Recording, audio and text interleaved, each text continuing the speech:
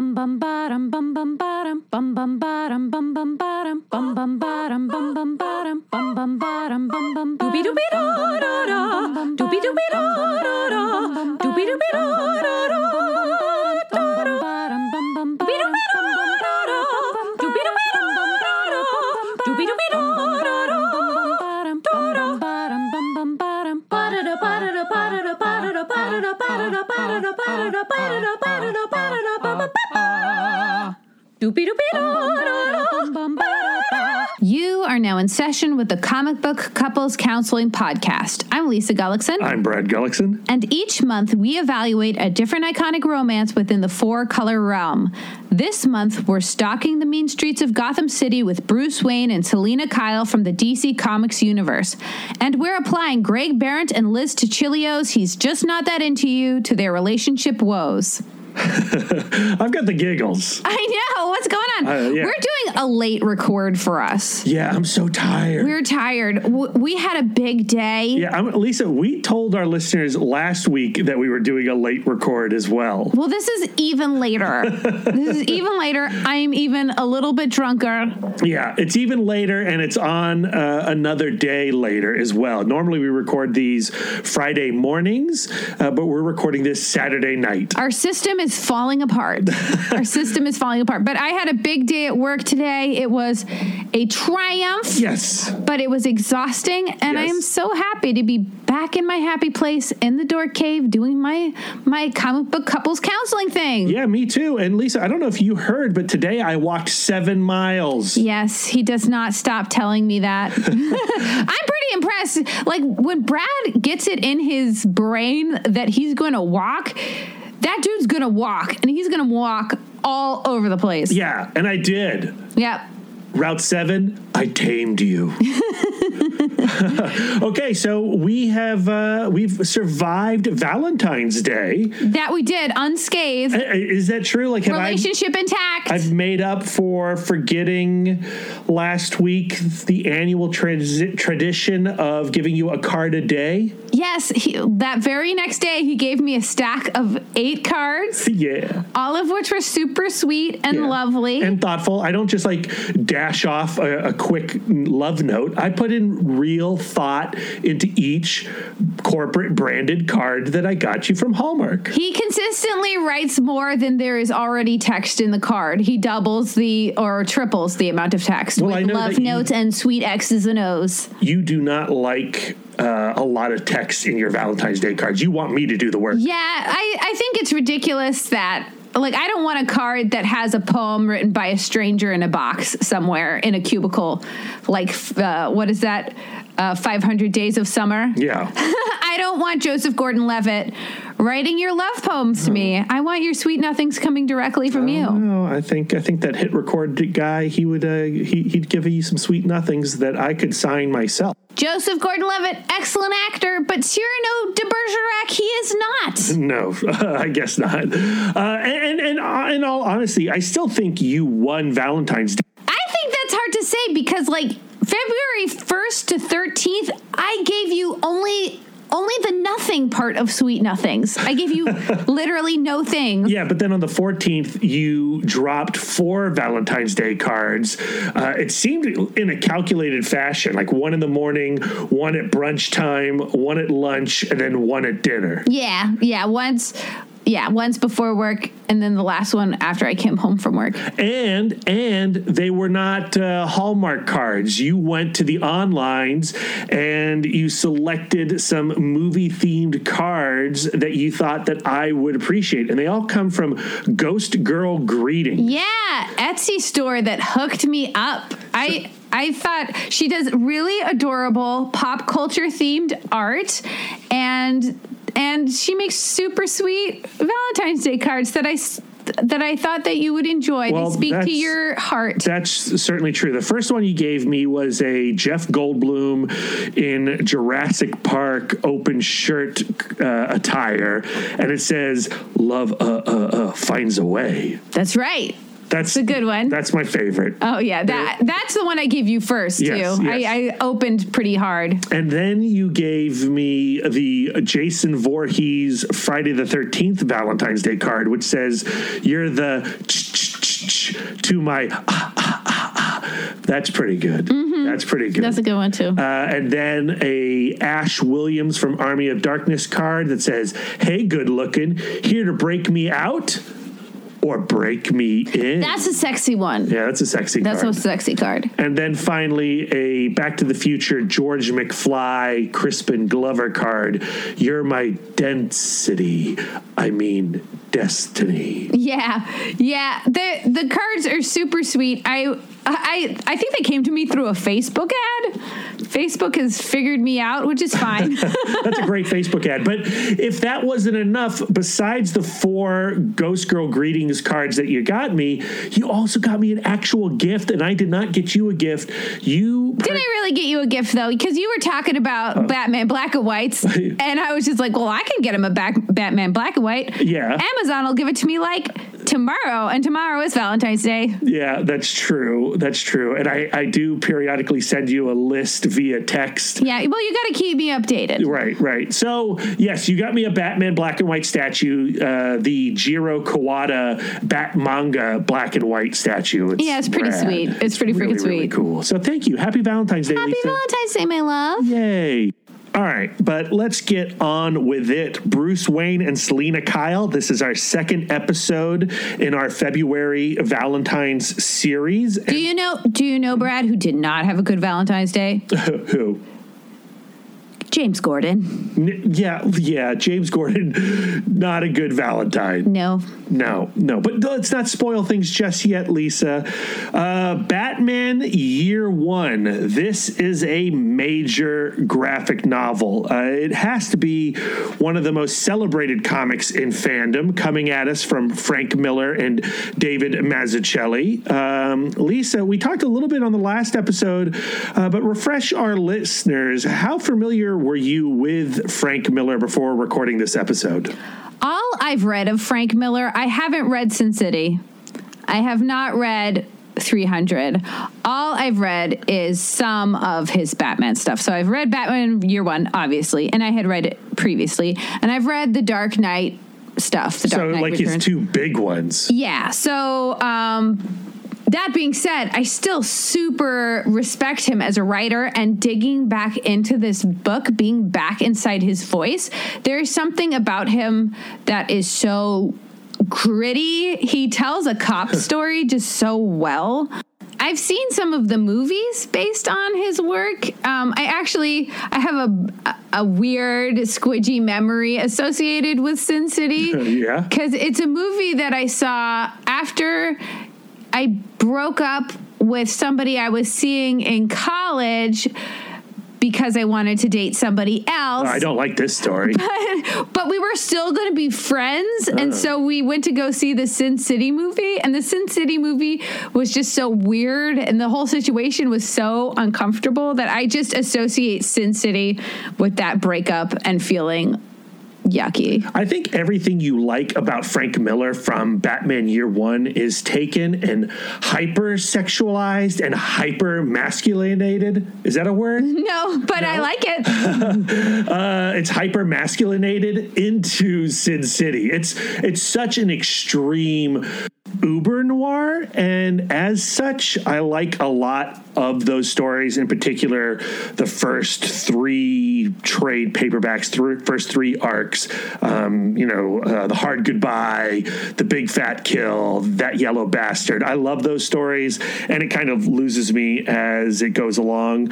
But also, I think on repeat watches, that film and those comics, they don't really speak to where I am as a reader today in 2019. I just remember the scene of Benicio del Toro where his throat is slit, but he's still alive and his head is lolling around, and it's just so gross. That sequence is directed by Quentin Tarantino. No way. Yeah. I'm totally shocked, she said sarcastically. All right. So you're not a massive fan of Frank Miller, but you do enjoy and still enjoy Batman Year One. Yeah. Okay, well, that's cool. I think if you're a fan of Batman, at some point in your life, you must read the work of Frank Miller. He's kind of inescapable. As his Bat editor, Dennis O'Neil, says in his introduction to Batman Year One, Miller wrote the alpha and omega of the character. Year One represents the alpha, the beginning of Batman, and The Dark Knight Returns represents the omega, the ending of Batman. That hard-boiled, noir-heavy storytelling that you respond so positively towards, Lisa, is often cited for bringing adult eyes to comic books. In 1986, that's a huge, major, crucial year for the medium itself. In February of that year, DC Comics published the first issue of The Dark Knight Returns, written and illustrated by Miller. It was almost an immediate sensation. This alternate timeline story featuring a 55-year-old Bruce Wayne returning to the mantle of Batman to rid the world once and for all of the Joker and Two-Face. And in the process, he inspires and creates this army of acolytes. I mean, that book blew minds. And then later that year, in September, Alan Moore and Dave Gibbons published the first issue of Watchmen. Comics would never be the same again. I sometimes feel like we give too much credit to those two books because comics have grown so much since that era. 10 years ago, The Dark Knight Returns may have been the first book I'd hand to a curious Batman fan, but today I'd probably reach for The Long Halloween or The Court of Owls or the series that Tom King is working on right now. There are so many great comics out there, and it's time to celebrate those titles that don't get on the New York Times bestseller list. But there is no denying the significance of this work. And if you look at these titles along with Miller's earlier work on Daredevil and Moore's work on the Saga of the Swamp Thing, at the time, comic books were very much seen as kiddie stuff. And now comic books have taken over pop culture. The hip thing now is to swing the other way, lighten up a little. We don't need the grumbly Zack Snyder, Frank Miller take anymore. We want our bright colors again. Huzzah! Huzzah! All that being said, like you, Lisa, I frickin' loved revisiting Batman Year One, and I am happy to celebrate this title on this episode. Absolutely. Would I be a comic book fan if every book I read made me feel like Frank Miller, like he grabbed me by the collar of my sweatshirt and dragged me across the gravel? Like, no. But it's a nice contrast to some of the other stuff that I read. And sometimes you just gotta go to a dark place. And Batman is a character that is rife with dark places. But this is not just a comic book podcast, Brad. This is also a relationship podcast. Right. And this is the month we're supposed to be focusing on the relationship between Batman and Catwoman, Bruce Wayne and Selina Kyle. But they don't really run into each other all that much in Batman Year One. Not a lot of relationshiping happening between these two characters, it turns out. My memory was a little hazy when I selected this title. We do see some signs that Catwoman Selina Kyle is into the idea of what Batman is. Oh, I think her origin is tied directly to his actions in this book. And Frank Miller is positing the idea that there would be no Catwoman without Batman. Yeah, that's right. So that's essential. That's the beginning of a relationship. And she sees this guy on the news that's dressing up like an animal and upsetting the status quo. And so she decides to do the same thing. That's the highest form of flattery. I think that shows that she's pretty into him as an idea. Yeah, okay, all right. But the relationship we do see splayed out on the pages of this comic book is the relationship between James Gordon and Barbara Gordon, his wife, and how the position he's put in when he's transferred to Gotham City has him starting to display some real not into her behaviors that puts their marriage on the rocks. So while I was reading this book, I was going, oh boy, are we going to have an episode here? But you feel like there's enough to talk about. Positively. So this week, with the book He's Just Not That Into You by Greg Behrendt and Liz Tuccilio, they are our sexperts, our love experts for this particular episode. I want to get more into how the book is structured and how they really drive home this idea of, if you are in a relationship where your partner is displaying some behaviors that make you doubt your self-worth, make you wonder, do they really value me as a partner? Then odds are that person is not into you, or at least not into you enough for you and what you want to get out of your relationship. Now, they tell this story, like they give this advice in the context of how men behave towards women. But these behaviors, these neglectful behaviors, are universal for whenever a person is maybe keeping their options open in a relationship, or half committing because they want to see what else is out there, or maybe they're prioritizing other things in their life that keep them from being a really good and committed partner. Oh, Gordon is definitely prioritizing something else besides Barbara. If Barbara was to write a letter to Greg Behrendt saying, "Dear Greg, my husband is wonderful. He's really dedicated to his work. But since we got transferred to Gotham City, he's been too busy to make time for me. And now at the end of the workday, I'm calling his office and he's not there." What would Greg say? He'd say, "Sweetie, he's just not that into you," which is heartbreaking. So I want to get a little bit into how this book is structured, because it's not your standard, just like, here's the headline, here's the chapter, and then just like paragraphs on that chapter. It's told entirely through kind of written like an advice column, like Carolyn Hacks or whatever, or Dan Savage, where there will be a letter from a woman to Greg, and she'll describe her half-hearted relationship from her boyfriend, and how he never calls her when he's at work, even though he says he will.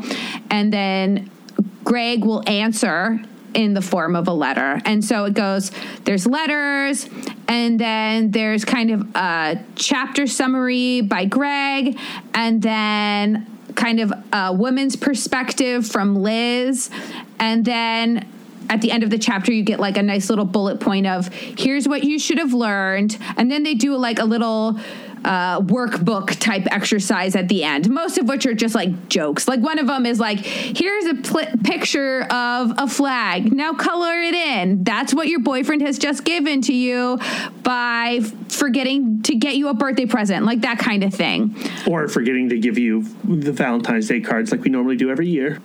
That's just because you were too distracted doing 7,000 other things that proved that you are very into me. Yeah, I'm super into you. There's no reason to be defensive. I feel very secure in your love. Phew. So one of Greg's main sticking points is that there is no man that is too busy in his work to make time for his significant other. And so these are the points, what you should have learned in this chapter points from the chapter entitled, He's Just Not That Into You If He's Not Calling You. But calling can be any kind of making time, I think. So here are the points. 1, he's not calling you because you are not on his mind. 2, if he creates expectations for you and then doesn't follow through on little things, he will do the same for big things. Be aware of this and realize he's okay with disappointing you. 3, don't be with someone who doesn't do what they say they're going to do.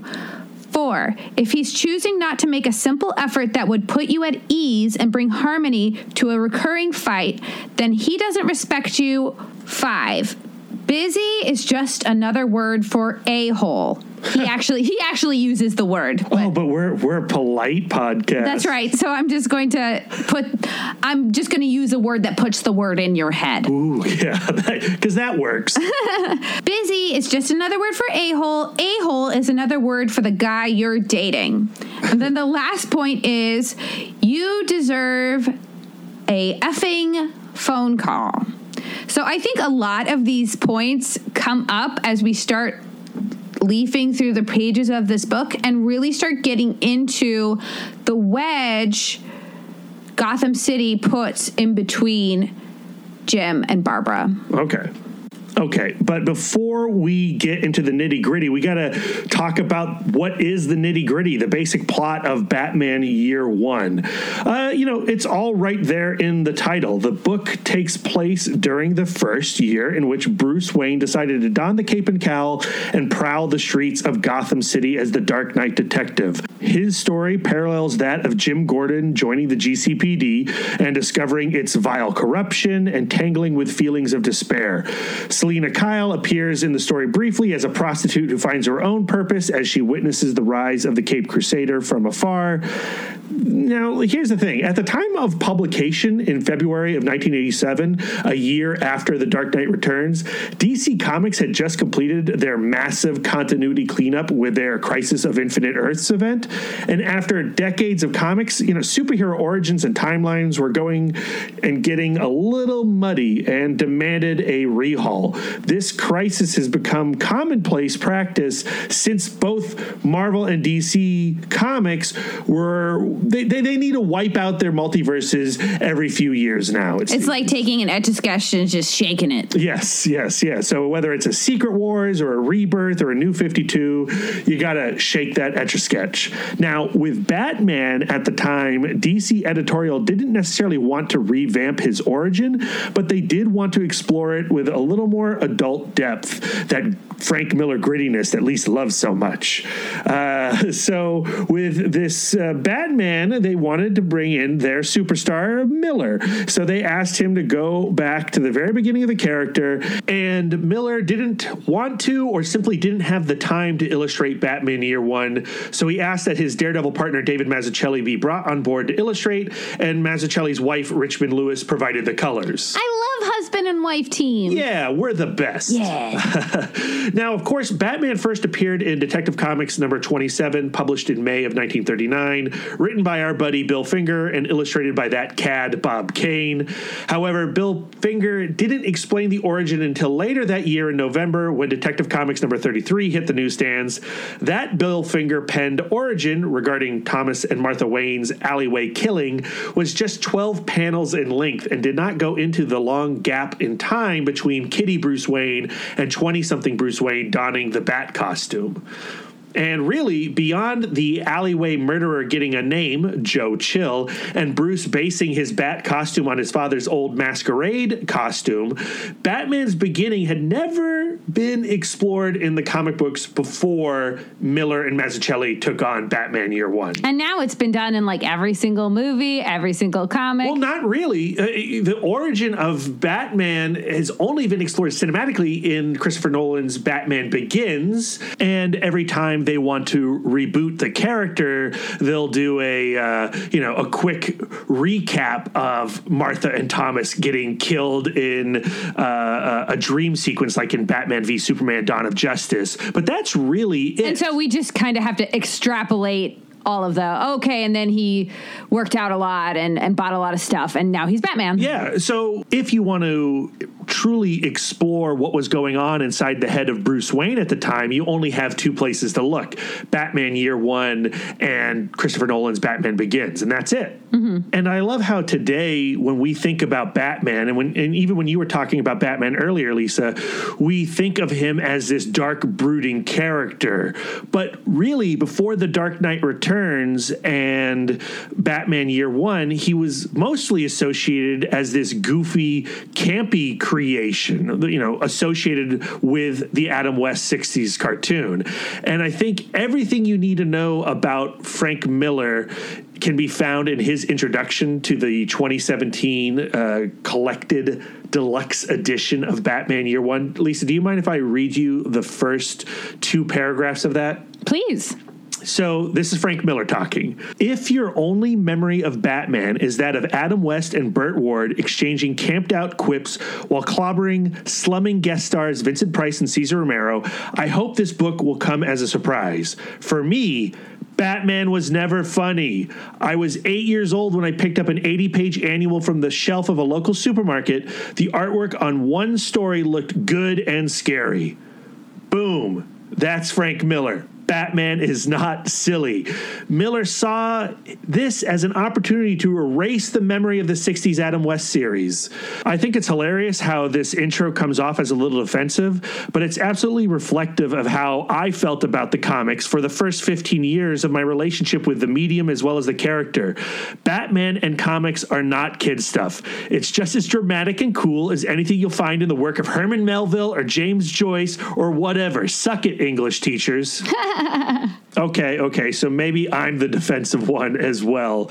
But, all right, Batman, Lisa, grim or gritty or smiley and quippy? How do you like him? It's funny because I've been trying to, retroactively, do some self-reflection and try to figure out exactly what was my chronological introduction to Batman the character. So I for sure watched the Christopher Nolan Batman movies before ever watching any of the 60s Batman stuff. Even with my, even with my love of the Monkees, which I haven't talked about on this podcast, but I am obsessed with the Monkees, the TV show / fake band. I'm obsessed. So even though it's that same era, for some reason, it just I just missed it. It wasn't on Nick at Night, so I didn't get to watch it. But my first introduction to Batman would be the 1992 Batman Returns. Right, yeah, we talked about it a little bit last week. And I feel like that's a kind of marriage of the two, where Batman is kind of a foil for all of these other kind of crazy characters, but Batman himself is not so batty. Yeah, I think there's a much longer conversation there to be had about the Tim Burton adaptations in particular. They very much are a marrying of a nostalgia for Adam West and what Frank Miller and DC Comics at the time, at the close of the 80s, was trying to do with, darkening him up, making him a little more mature and adult and badass. But when it comes to my personal taste, I'm being selfish. I want it all.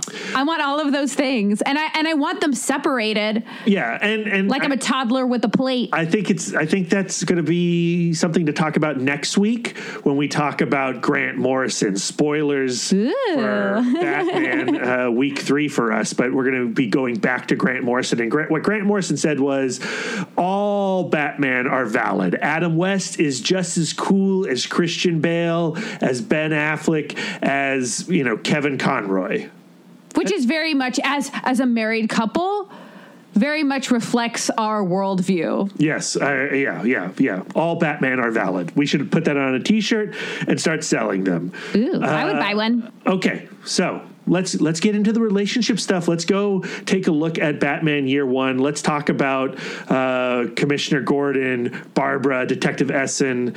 But should we talk just a little, since this is the Catwoman and Batman series, should we talk a little bit about what goes on between them in this book first? Okay, sure. Yeah.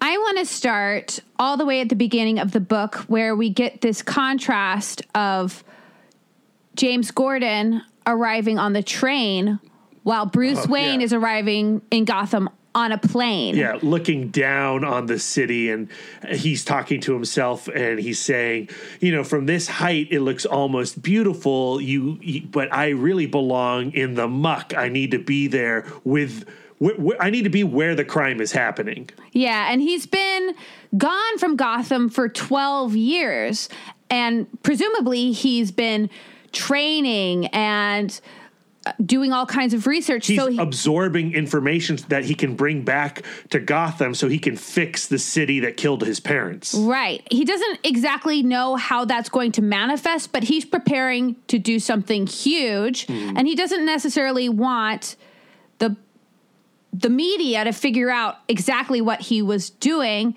So he kind of just plays into the paparazzi's presumption that it was just kind of some kind of love affair, rumors of romance surrounding, Gotham City's most eligible, handsome bachelor. Yeah, that he was romancing some princess, which is total BS. And I do like, this idea that Bruce Wayne enjoys or is happy to rely on the cliche of his Playboy persona, but he also, it creates self-loathing. It creates self-loathing, and it also creates this place where he looks emotionally unavailable. How can he ever enter into a relationship if his persona is, I'm with a different woman every night, I'm only interested in, royalty, that kind of idea. Yeah. So it looks like he's like this open person, but in reality,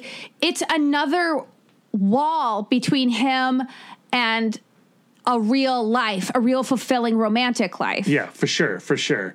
And, going to the Jim Gordon persona, he's out on the train, he's looking up into the sky. He's in the muck going, this is so gross. I can't believe I'm dragging my wife into this. She's taking a pregnancy test and I'm just hoping that it's negative because I can't imagine bringing anything innocent and clean into this scumfest. Yeah, he's basically living the Ethan Hawke life from First Reformed. Oh, yuck. Just whiskey and Pepto-Bismol. Glug, glug, glug, glug, glug. Yeah, okay, all right. But from Bruce Wayne, he arrives back in town. He's a man on a mission. He looks like a fool from the outside. And, Selina Kyle, she's like Jim Gordon. She's also in the muck. She is living in the hellhole that is Gotham City. She's living the life of a prostitute in the East End. And he and her first encounter each other while he's gallivanting as a vigilante. He's taking his first steps. He needs to get to the East End. He needs to breathe in the vile, wretched, putrid fumes of the back alleys of Gotham City before he can, jam his fist into it. And he picks a fight with a pimp and his prostitute. Child prostitute. And Selina Kyle is observing from her apartment. She's got a John in the bed behind her. We don't see him. And she's looking down at this scene, just another day or just another night in Gotham City. And she's happy to observe this brawl until Bruce Wayne, in the scuffle with the pimp, accidentally hits the child prostitute, and she leaps out the window to confront this this villain as she sees him. There is something that she says before she jumps out of the window that I think was really telling. And so she's apparently not just a prostitute, but has some kind of dominatrix thing going on. So she has a guy in the bedroom that she's calling Skunk and is, sexually humiliating for his pleasure. And she says, "You know why I hate most men, Skunk? Never met one." Yeah. So to me, she does have this kind of romanticized, idealized idea of what a man should be. And so when she sees this guy down, on the ground defending Holly, it gets that idea of, maybe this is a true man. But then then Holly stabs him in the leg and he fights back and she's like, well, now he's hurt Holly. So now I have to get into fisticuffs with this guy. It reinforces the idea that there are no men. Exactly. And so she leaps out to take this dude down. And the first meeting between Bruce Wayne and Selina Kyle is Bruce Wayne punching Selina Kyle in the face. Seems pretty standard for a meet cute on the CBCC podcast, I think. Well, certainly standard meet cute for Frank Miller. Yeah. But I do think that little comment she made about the lack of true men does lead into her fascination with the vigilante Batman. This idea of a man who is willing to do what it takes to make things righteous. Yeah, and break the mold of the so-called men she has encountered her entire life and who have taken advantage of her to the point where she has to reverse roles and become the dominant one. Right. Their next encounter happens after Batman has confronted the rich and wealthy of Gotham City. You know, he storms the mansion where Falcone and all those gangsters are eating pretty. And Batman says, you know, ladies, gentlemen, you have eaten well. You've eaten Gotham's wealth, its spirit. Your feast is nearly over. From this moment on, none of you are safe.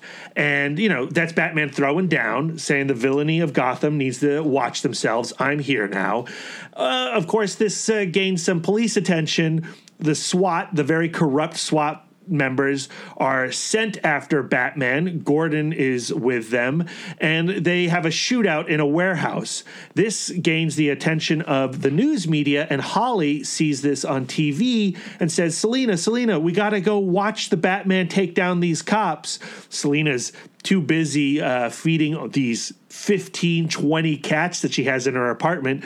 But she agrees with Holly, yeah, let's go rubberneck this scene. And they go on down to watch the firefight between the SWAT and Batman. Yeah, and it's there that she witnesses the true kindness of Batman in a way that speaks to her love language, because she sees Batman toss a cat out of the window to save the cat from the fire. And of course, the cat goes right to her. And so together, the cat and she are witnesses to the goodness and the righteousness that Batman really is. I also kind of really dig her G.I. Jane look in this book. You mean like the short cropped hair? Yeah, and then she's wearing this like super slouchy trench coat that's like open in the front with like a tank underneath. She looks fine. Well, you're not going to get any argument from me. So the next thing that happens is we get our first Bat gadget. He has some kind of sonic emitting doodad that attracts bats. Yeah. And we see it also in Batman Begins. Christopher Nolan uses this device in almost the exact same scenario, minus Catwoman. Right. And so not only has Selena Kyle seen the empathy of Batman, but also the power of the Batman, the control he has over a crowd. And also his connection to the animal, the bat itself. That it's a kinship. Yeah, she has a kinship with cats. He has a kinship with bats. She gets that. That makes sense to her. Right. Oh, and it clicks. Yeah. Yeah. And from this point forward, we don't have many more encounters between Bruce and Selena in Batman Year One, but this is the moment where she goes, I too can don a costume. I will become the Catwoman to Bruce's Batman. And at first, Batman doesn't really notice her. And then a lot of the time, she's just associated, like when she finally, she infiltrates Roman's mansion herself. And to steal his goodies. She actually ends up kind of being a pest to Batman, because he was like, I just spent all of this time bugging this place, and now this cat lady is rolling in and screwing everything up. And her frustration is the fact that the news media attributes her actions against Falcone to the Batman. Right. So now she is his assistant. Yeah. I love that word. And it's perfectly sets up their, love-hate relationship that then Jeff Loeb will pick up in Batman The Long Halloween. Right. Yeah. But that, as far as Bruce and Selena are concerned in Batman Year One, that's pretty much it. Yeah, she's super into him. And he thinks that she is really inconvenient. Yeah. So, he's just not that into you, Selena. Sorry, lady. Okay. But the true relationship stuff of Batman Year One, like you were saying, is between Jim Gordon, Detective Essen, and Barbara Gordon. Yeah, and the city of Gotham. I hate to be that lady, it's like Sex in the City. New York is a character, but really Gotham as a symbol. As he's rolling in. Yeah, Frank Miller's leaning hard, again, going back to that scene, Batman or Bruce Wayne looking at the city from on high, Jim Gordon inside the city looking on up, begging to get out. Mm-hmm. And he feels kind of cursed to be in Gotham because he got transferred there from wherever he was before for outing dirty cops. Yeah. So as a punishment, he's sent to a place that is exclusively dirty cops. And he's picked up from the train station by Detective Flass, who is the lead sleazeball cop in this book. He's the worst of the worst. Mm-hmm. He's Commissioner Loeb's right-hand man. And so this entire time, Flass is kind of buttering up Detective Gordon, and of course Gordon sees right through it, and he's just trying to grit his teeth and bear it, but he says I keep telling myself it's either this or pumping gas. And that's how he spends a few days before Valentine's Day. You're saying at the beginning of the show how he had a bad Valentine's Day because of the structure of this book. Miller starts it in January, and then we go to February 12th, and we see how is he spending the days before Valentine's Day?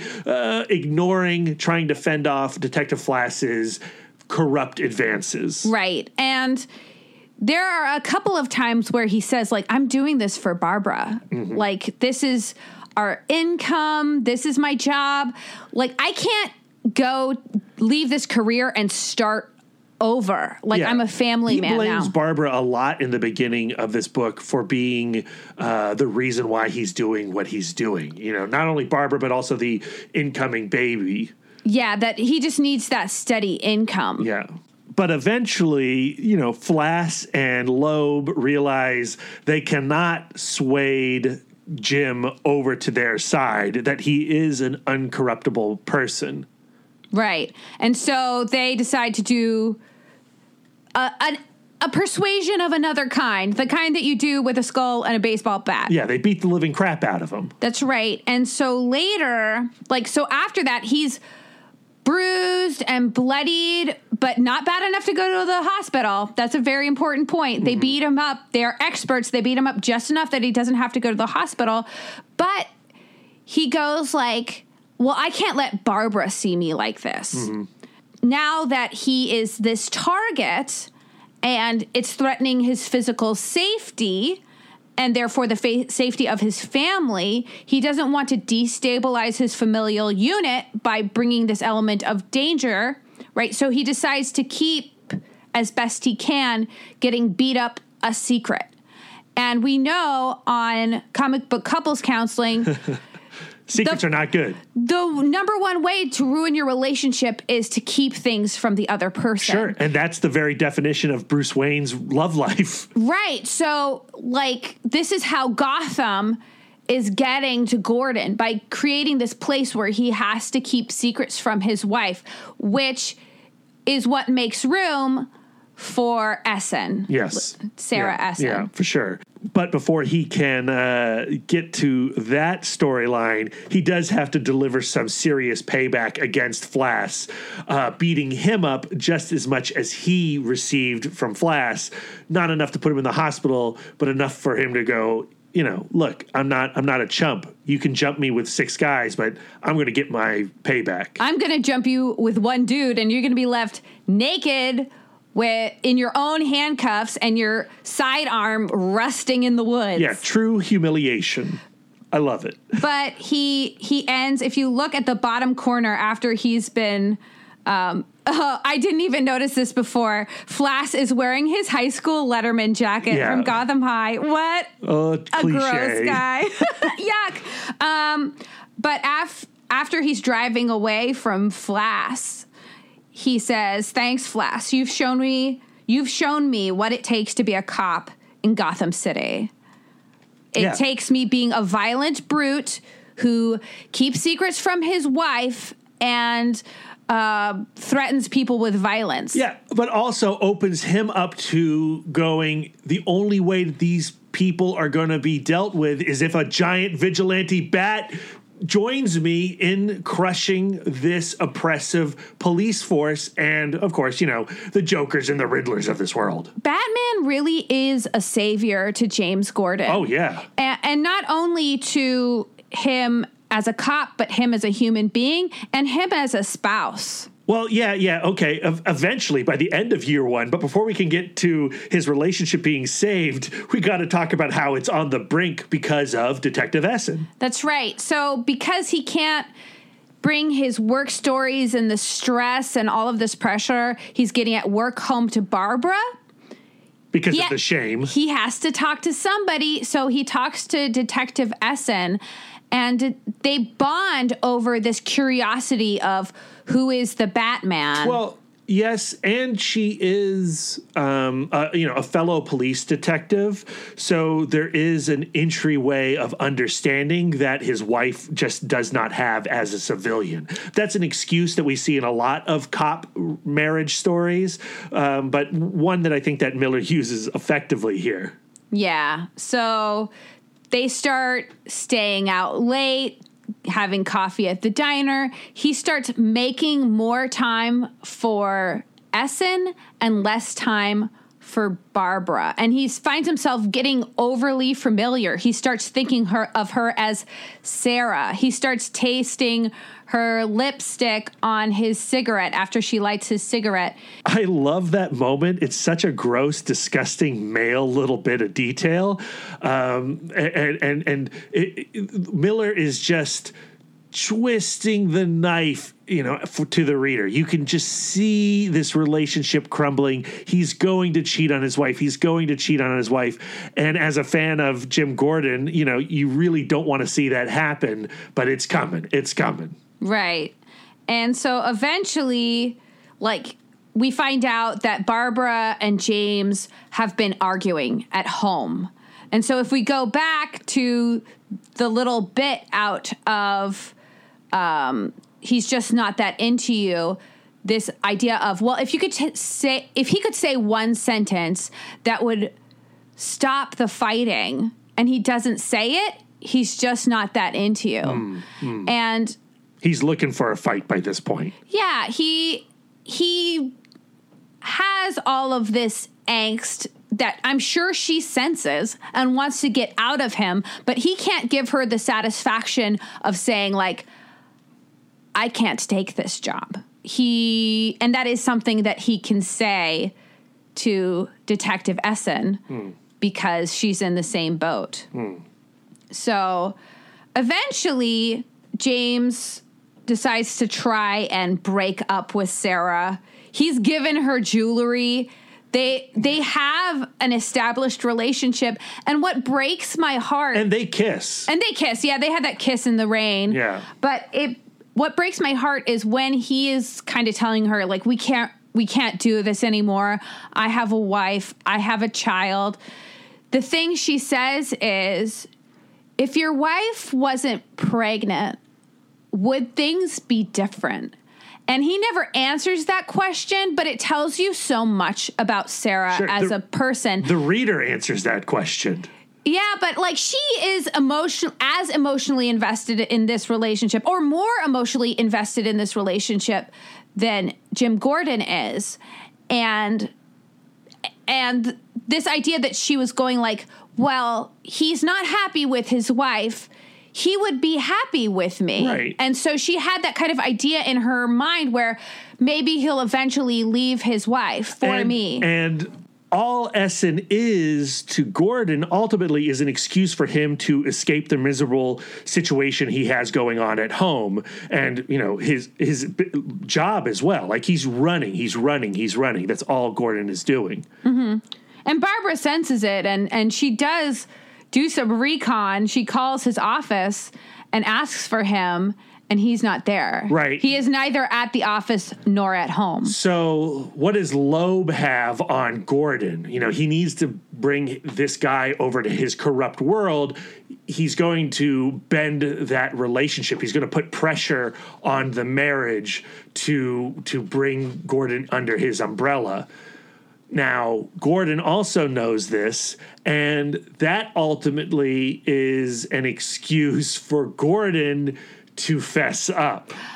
He doesn't fess up until after he introduces Barbara to Bruce Wayne. Early in their relationship, when Detective Essen and Detective Gordon were just professional, not intimate, Essen suggested that maybe Bruce Wayne is the Batman. Right. And Gordon really gloms onto this idea. So he has to meet Bruce Wayne himself. But when he meets Bruce Wayne, he brings Barbara. And Barbara sees this skeevy dude who has some kind of crazy foreign model on the couch with him, and he's drinking champagne in the afternoon. And Barbara is disgusted by him. Naturally. But it doesn't dissuade Gordon from this theory that this is the Batman. So he says to Barbara, like, someone who puts on a cape and a mask and goes out to, you know, wring justice out of the dirty rag that is Gotham City, he would go to some extreme lengths to keep his secrets. Mm-hmm. And then when he says the word secrets, it triggers this guilt in him.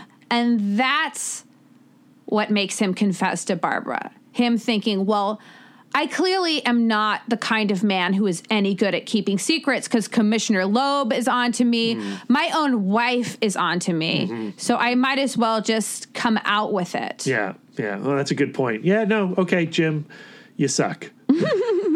Okay, well, let's get to the end of the book here. Carmine Falcone, he's been attacked by Catwoman.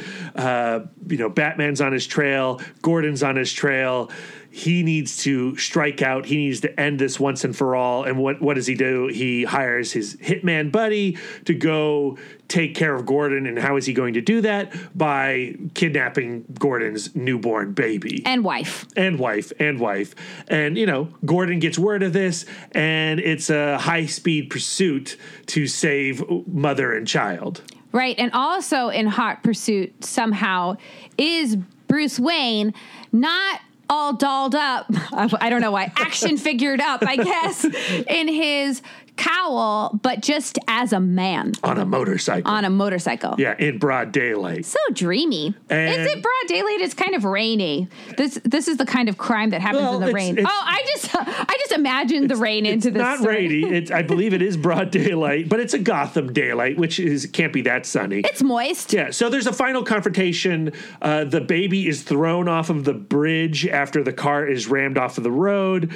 Gordon is unable to catch the baby, but there goes Bruce Wayne, does a high dive off of the bridge, captures the baby in mid-flight, rescues the kid. They take out Johnny the hitman, and Gordon's glasses have been knocked off his face, and so he is feet from Bruce Wayne. Now, he has vision like I do, where he can't see beyond a foot in front of his face, or at least he claims and says that he can't recognize who this figure is, but thank you. And he says, "Siren's coming, you'd better go." Yeah, and so now Jim Gordon is fully on Team Batman. And Lisa, not Team Batman. He has no idea that this is Batman. It's just a guy in a motorcycle jacket. Mm-hmm. I think that he is placating, not placating, he's lying. I think that he sees that it's Bruce Wayne, because even with glasses off, yeah. I think he knows that it's Bruce Wayne. I 100% agree. I think he sees that it's Bruce Wayne. But he knows that his anonymity is really important to him. That's why he does the whole Batsuit thing. Right. And when he sees Bruce Wayne, he knows it's Batman. Right. He puts all the pieces together.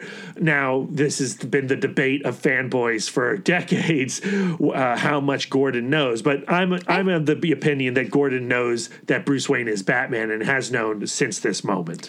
And that he recognizes that his anonymity is something that is sacred. And even if he knows the truth, it's really important to maintain. Well, more importantly, he recognizes that Gotham City needs Batman, that Jim Gordon is not going to be able to fight the evils of this city legally. Right. He needs a guy in a bat suit to take out the enemies of the people. Yeah. So the final panel of this comic does not have Batman in it. It is a picture of Detective Gordon looking super satisfied, Content. smoking a pipe.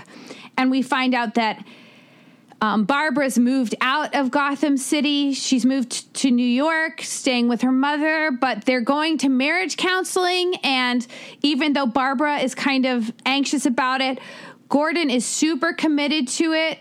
And now all of those other dirty cops are kind of doing this kind of infighting that kind of opens up this path for Gordon to go straight to captain. Yeah. And so career-wise, things are looking better for him. He is dedicated to putting his marriage back on the rails. And now that he has this kinship, this ally relationship with Batman, he has hope for justice in Gotham City. I wish I could reach into this comic book in this panel and hand this content Jim Gordon a copy of Scott Snyder's Batman the Black Mirror when we learn exactly what goes down with baby Jim Gordon. No. The child of Commissioner Gordon, Lieutenant Gordon. It doesn't go well. Jim should have given up the job, fled Gotham, gone to New York with his wife, and just concentrated on the family. But this satisfaction that he's feeling with giving up Essen and joining the Batman and his crusade, it's going to ruin his family. Yeah, but look how happy he looks with his pipe. Yeah, okay. That about does it for Batman Year One. Lisa, how do we reconcile all this with he's just not that into you? To me, I'm kind of torn of which character do I want to give the he's just not that into you advice? Like, part of me is like, Barbara, your husband is neglecting you at your time of extreme need. Your family is in flux. He has dragged you to this terrible place.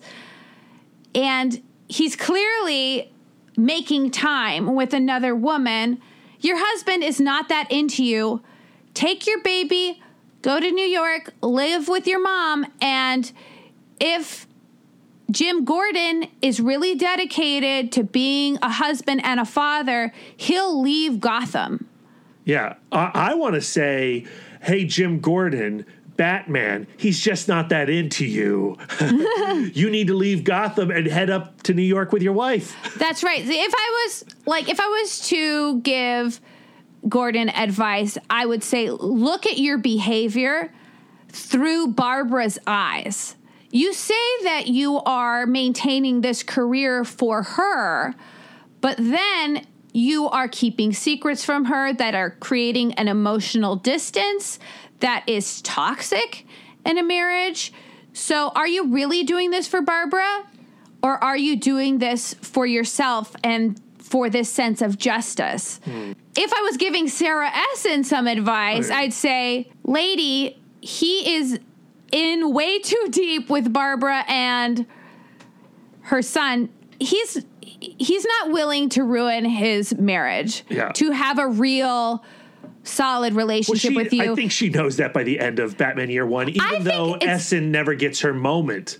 What I think is super a bummer is that she's the one who has to transfer. Right. Because her passion was also the Batman, and she got her satisfaction out of trying to figure out who Batman was. And now she's sent to another city and she's off the case. Like, how come the capable single woman who has no familial ties, how come she's the one who has to go to a different city where it really would benefit the Gordons a lot more to find a different job. I agree with that. I think by the end of Batman Year One, the only couple that's into each other, even if it is a little bit of an antagonistic relationship, is Batman and Catwoman, Bruce and Selina. And that's only going to heat up further on down the line. And Batman and Detective Gordon. I would say Gordon's really into Batman. Well, I know. Batman is not into Catwoman. This is a love triangle in which Batman loves nobody because Gordon loves Batman. I guess Batman Selina is Kyle into loves Gordon in the sense that Gordon represents, the only flicker of hope. Although we haven't even talked about Harvey Dent. Yeah, Harvey Dent also has established a relationship with Harvey Dent. There's a little trilogy of comrades, all dudes, looking to rid Gotham of crime. They're all pretty into each other. Yeah, and that's sweet. I think in terms of our relationship, it just goes to examine your behavior. If you're doing a behavior that makes you feel guilty in your relationship or where you're finding excuses to keep secrets from the other person, you should probably just come clean. I don't know what that would be in our relationship. I don't know. I came clean about the chocolate several episodes ago. So, and now he just openly has a hidden box of Samoas. You bought those Samoas. I did because one of my clients has a daughter that is a Girl Scout. It just seemed like good business sense. Do you want me to throw those cookies away? No, I want to eat some. Yeah, I want to eat some right after we finish recording. Sounds good. Dunk them in some milk. Ooh. That's how Catwoman likes it. What?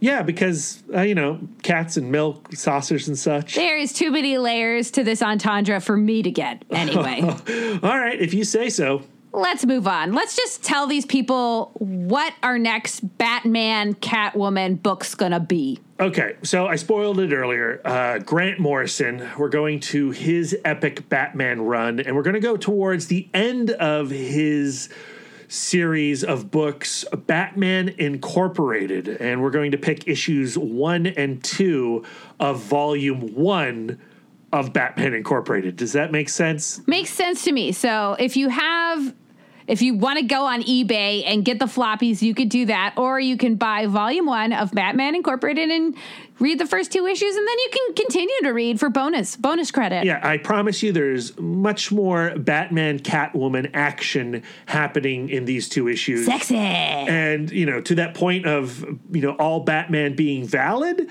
this is about Batman incorporating the Bat manga version of himself into the continuity. We're going to get nuts. Fun. And maybe we'll see some of that milk saucer sexy time you were talking stop about. Stop making fun of me and my milk dunking Catwoman metaphor. Don't worry, I'm not shaming you about your Catwoman milk kink. Let's just move on. I think that's for the best. Brad, where can our listeners send their words of affirmation to you? Oh, well, you can find me every day at MouthDork on all social medias. I've got some real great tweets coming your way. That's a promise. Ooh, great tweets. Yeah, cool tweets. Lisa, do you have any cool tweets? And if so, where can we find them? And how can we send our words of affirmation to you? I am always accepting words of affirmation at Sidewalk Siren on Instagram and Twitter. And you can commit to this podcast by following us on Instagram and Twitter at CBCC Podcast, subscribing to us on iTunes and on Spotify and on Podbean, and leaving us an iTunes review with 5 stars. And I want to hear your opinions on Frank Miller, Batman Year One, The Dark Knight Returns. Do you want Adam West Batman? Do you want Christian Bale Batman? Do you want Frank Miller Batman? And you can reach out to me and tell me about your awkward relationship stuff, and I can be your Greg Barrett, and I can tell you why your awkward person of choice is not that into you. Oh, that's kind. Yeah, I know. All right, folks. Until next time, keep your love tank full. And your psychic rapport open. Doopy doopy.